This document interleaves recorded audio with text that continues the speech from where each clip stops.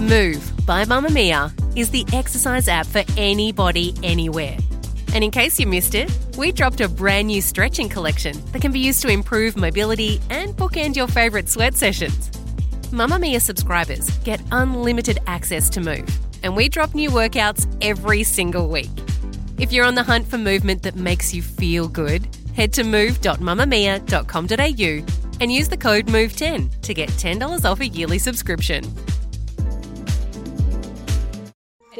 You're listening to a Mamamia podcast. Mamamia acknowledges the traditional owners of the land we have recorded this podcast on, the Gadigal people of the Eora Nation. We pay our respects to their elders, past and present, and extend that respect to all Aboriginal and Torres Strait Islander cultures. From Mamamia, welcome to The Spill, your daily pop culture fix. I'm Laura Brodnick. And I'm Chelsea McLaughlin. And we're getting straight into it today because we have a jam-packed show. So coming up, Victoria Beckham has made some pretty divisive comments about bodies and what is sexy right now in her new fashion line. We're going to get into that, and I think some people might think our thoughts are unexpected, but, we'll teaser for later. But first, the entertainment news headlines of the day. I have news. What's the hot gossip? I want more headlines. As part of its 2022 upfronts, the presentations by major networks to preview upcoming content and plans so the advertiser media can be across that, Disney has announced a wave of local Australian content plans for its streaming service Disney+. So, the 9 Australian originals include 3 scripted dramas, 4 documentaries and 2 factual series. So, just to pull out some of the most headline-grabbing projects. So firstly, Rove McManus will return to TV as host of a reality competition called What's Your Toy Story? Great pun. It will feature teams of kids and grown-ups competing to, quote, bring their own toy stories to life. In the drama stakes, there will be an 8-episode series called The Clearing, inspired by the real-life Australian cult The Family, starring major local talent including Teresa Palmer, Miranda Otto and Guy Pearce. Miranda Tapsell is working as part of a writing team for a show based on 2 characters from Charles Dickens' Oliver Twist, and Jessie Spencer, Radha Mitchell and Deborah Melman will star in a dramedy set in Perth, which I have to say has the most fascinating premise. I'm going to read what Disney have described it as. So it's called The Last Days of the Space Age, and it follows 3 families amid the backdrop of a series of events including the 1979 power strike, the Miss Universe pageant and the crash landing of the space station Skylab on the city's outskirts. And finally, there are 2 super exciting docu-series to look out for showcasing Australia's incredible wealth of women's sports. So the first one is about the Matildas as they journey towards next year's FIFA Women's World Cup. And the second is called Fearless. It follows the rise of the AFL women's competition and looks at the journeys and sacrifices of its athletes. So obviously this announcement comes off the back of some major investment from all the other streaming services like Stan, Binge, Prime Video. And obviously we love to see this much investment in local talent. All right, so a major investigation that we need to get into. There have been a lot of headlines swirling around this week that the new Bachelor for, the new series that's coming up on Channel 10, don't know if you've ever heard of it. Somewhat familiar. Lots of girls, a guy, weird things happen, roses, etc., etc. So a few days ago, news broke via the Daily Mail, so grain of salt, but, we'll still talk about it. And the headline said, The Bachelor revealed Melbourne basketballer Felix von Hoff enjoys a date with a stunning blonde as filming gets underway for the new series. So this was accompanied by a huge amount of pictures of Felix and a blonde lady playing some sort of sporting situation. And they went on to say in the article that these photos had been taken while Felix had been announced as the new Bachelor and that he was busy enjoying dates on the Gold Coast from Monday. They also wanted to say, I love Daily Mail descriptions, the 27-year-old who stands a whopping 6'5" is from East Melbourne and plays for the Melbourne Tigers. Again, a sporting situation. So the date, Chelsea, and this is where we kind of got our first clue. I mean, there's a lot of clues here that this might not be real, but the date itself just seemed very staged. And so the pair played a boisterous game of football with Felix amorously tackling his date from behind. Ooh. At one stage, oh, I know, it's a bit sexy. At one stage, Felix presented the beaming beauty a rose and she was delighted. Felix had rushed across the grass. I feel like I'm reading a children's story now, but with a weird edge. Felix had rushed across the grass to give the blonde the red flower, and she laughed with glee after receiving it.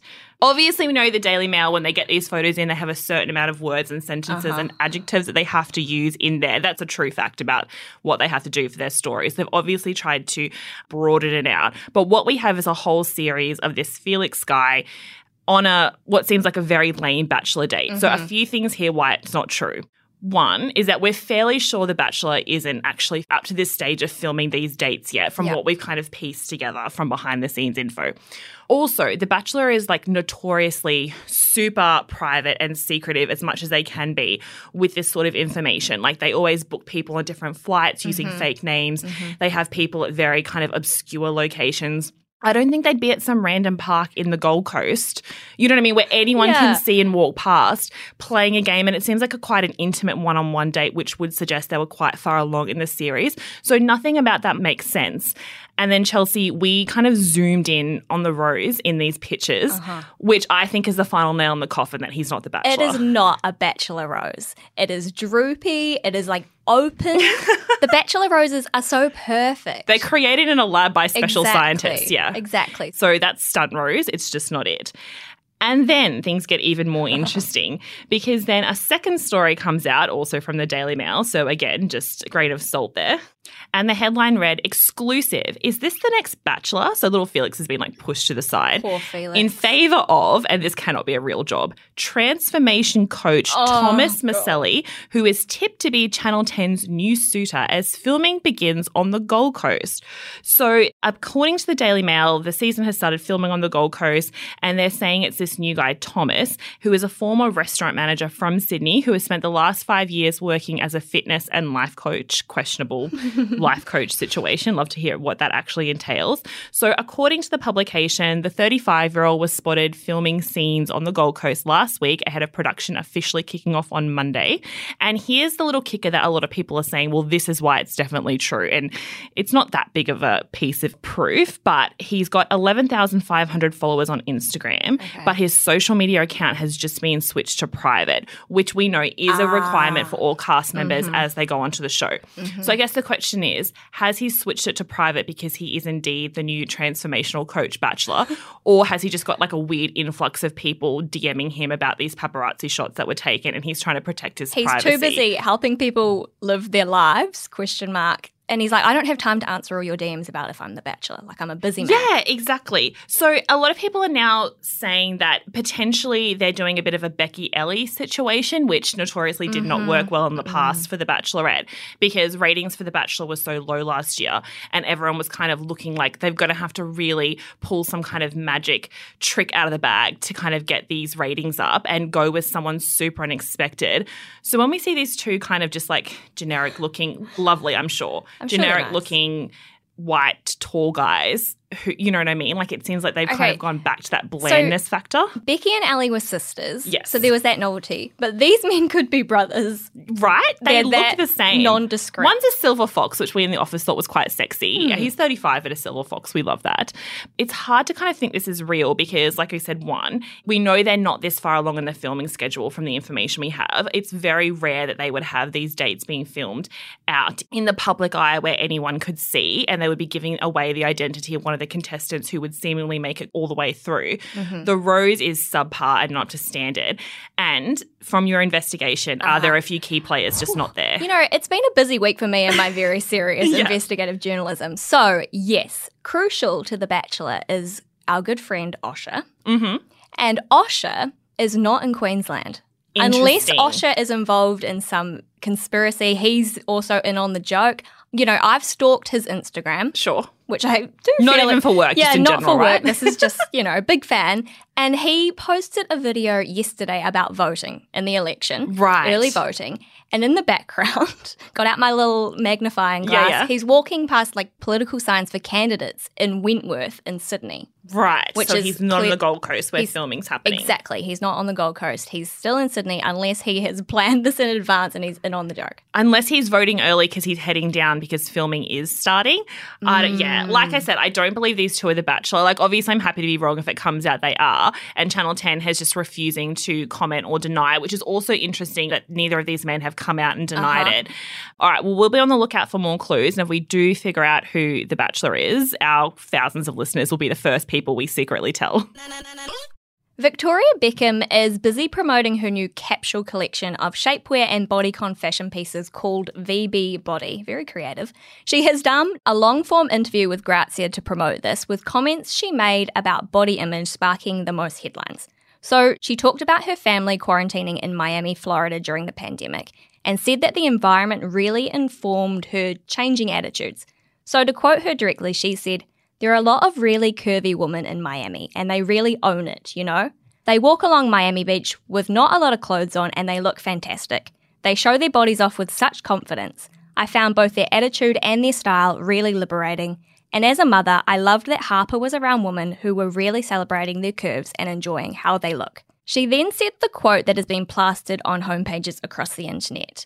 "It's an old-fashioned attitude, wanting to be really thin," she said. "I think women today want to look healthy and curvy. They want to have some boobs and a bum." This is particularly interesting to me because, you know, over multiple decades, there's been almost like a mythology around Victoria Beckham's body. You know, that's problematic in and of itself, but her body is so intertwined with her personal brand. And I was genuinely surprised to hear her change her tune a little bit, although it does feel like she's very late to the party. Fashionably late, yes, considering where we're at with sort of body positivity and body neutrality and all those movements. Yeah, like you said, there is a lot to unpack here. And I think the kind of lowest hanging fruit and what a lot of people would expect us to say is just call her out for using this type of language, and also for any kind of positioning of that one particular body is more in fashion with the other. Because as we know, like, everyone has a different body, and your body shouldn't be in trend at some point. And then you have to change your body for a different fashion trend is super problematic.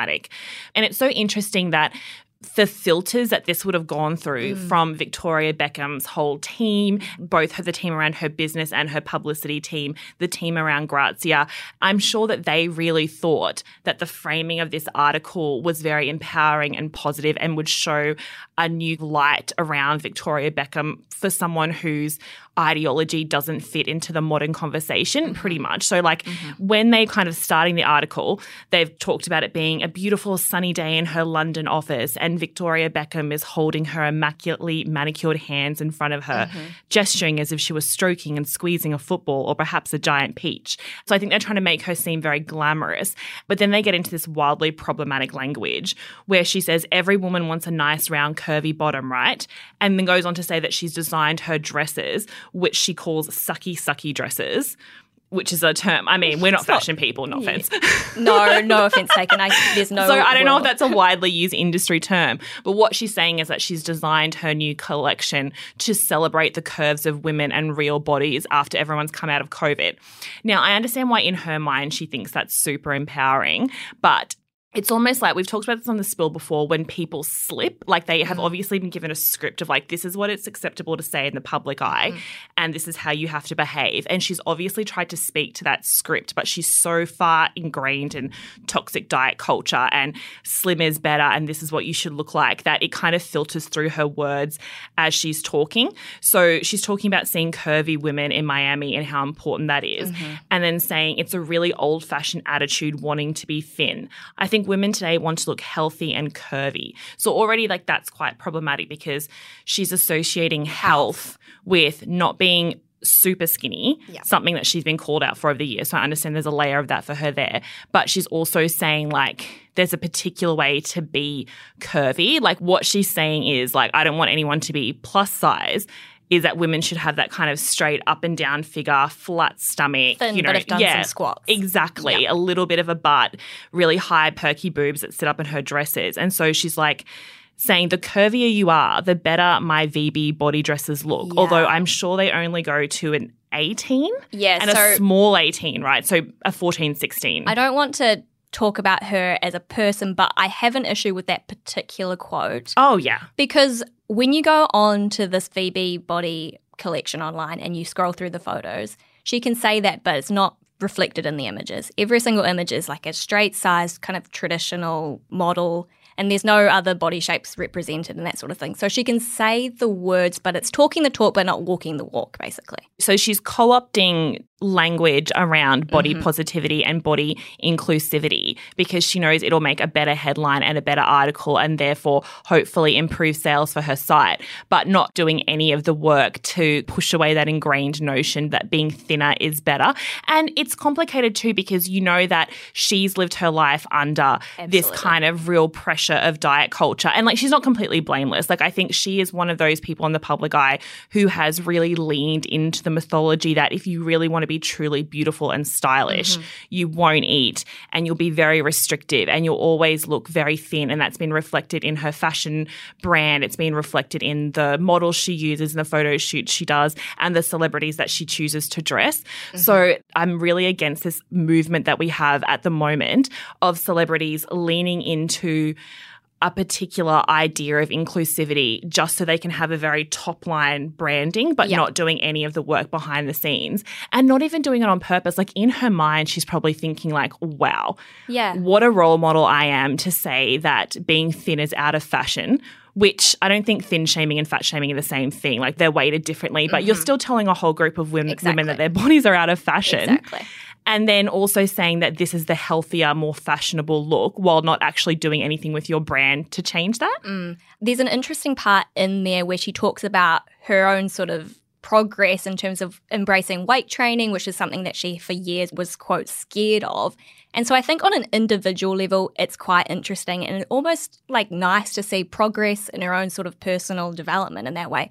But it's when you look at it in the grand scheme of things, when you look at it from a business side, that's when it gets a bit murky. She's never gone as far as pulling on Kate Moss and saying, you know, nothing tastes as good as skinny feels. But she has perpetuated that over the years, talking about her own restrictive food intake and notoriously, like, for a lot of time, and this is when I do feel bad for her, like, you know, she was taken much more seriously by the fashion industry. Well, one, when David Beckham pulled her company out of bankruptcy and that's a whole other story. But she was also taken a lot more seriously when she did lose some weight, which I think then is why she kind of lent into that stereotype so much. And there were times when people were on Victoria Beckham watch. So anyone who was in a restaurant with her, on a plane with her, notoriously, anyone who worked with her were always sending in all these tips and stories and photos to magazines because everyone was trying to catch her out not eating, and she quite lent into it. So the idea that she would go to a restaurant and only ordered like one particular type of steamed vegetable, or people saying they'd been on 10, 15-hour flights with her and they'd watch her the whole time to see if she would eat, and she'd only notoriously sip green tea. But because we looked at food and bodies a different way then, it was almost seen like goddess-like, like, oh, she's so controlled and so fabulous and so wonderful. And then that interview came out with David Beckham let slip. That was earlier this year, I believe, where he said that basically throughout their relationship, they've been together for a very long 23 time. years, she says in this article. Years, that's it's cute. She has a little cackle saying they thought it wouldn't last. And I was like, I mean, that is cute that you're still together, but also that is cute. Wildly problematic. Yeah, so he said that basically she ate grilled fish and steamed vegetables every day. And one time they were out at a restaurant and she wanted to try something off his plate and he thought that was just like the most incredible thing. And that story was everywhere. It was on every homepage on the internet. It was like discussed on every radio show. It was like seen as like a, oh my God, joke, basically. Yeah, exactly. And there's so many different layers to that, the disordered eating almost. Like there's a lot of layers to that, but it's indicative of the mythology of her body, as I was saying before. Yeah, exactly. Which, again, not to defend her, but she's been praised for that thin body and she's been praised for the mythology around her eating for so many years. And then when that veneer drops, like I'm sure when David was telling that story, he saw that as super endearing and this beautiful memory he has of the one time he and his wife ate together, because that shows what the world they live in and what their circles are like and what the fashion entertainment industry is like, that's seen as adorable. But when you take that filter off and that goes out to the rest of the world, and that shows to us that they're living in this world where food is like the complete enemy. Anyone who's not thin is the enemy. And it reminded me of Kim Kardashian talking at the Met Gala because her world is like that as well. And so when she was telling that story of not eating for weeks and exercising and dropping weight so quickly, in her mind she's like, this is mythology around me, because we always praise weight loss and thin bodies. But when that comes out to the rest of the world, it's like a real slap in the face because we know know how dangerous that is. Yeah, they don't see the context of the wider conversations and the fact that these are still conversations happening on every magazine cover and in every profile. So they see it in an individual sense, where we see it with the entire context of every other profile that we read every other week. Yeah, exactly. So I think the kind of takeaway from this is like Victoria Beckham herself is not the enemy. She's very much a product of the system. Not that she's blameless in this, but I think it's maybe a little step forward that people have seen this profile. And a few years ago, it would have been seen as very stylish and compelling, and she probably would have gotten a huge round of applause. But now we're seeing how problematic that is. So even though she's co-opting a movement for her own business ventures, it's not all bad. And we'll link the full profile in our show notes. You can have a read of it all and make up your own mind. Well, thank you so much for listening to The Spill today. This episode of The Spill was produced by myself, Laura Brodnick, and Gia Moylan, with audio production by Rhiannon Mooney. We'll see you at mamamia.com.au. Bye! Bye! This podcast was made by Mamma Mia, the only women's media company in Australia. If you want to support women's media, we'd love it if you became a Mamma Mia subscriber. There's a link in the show notes.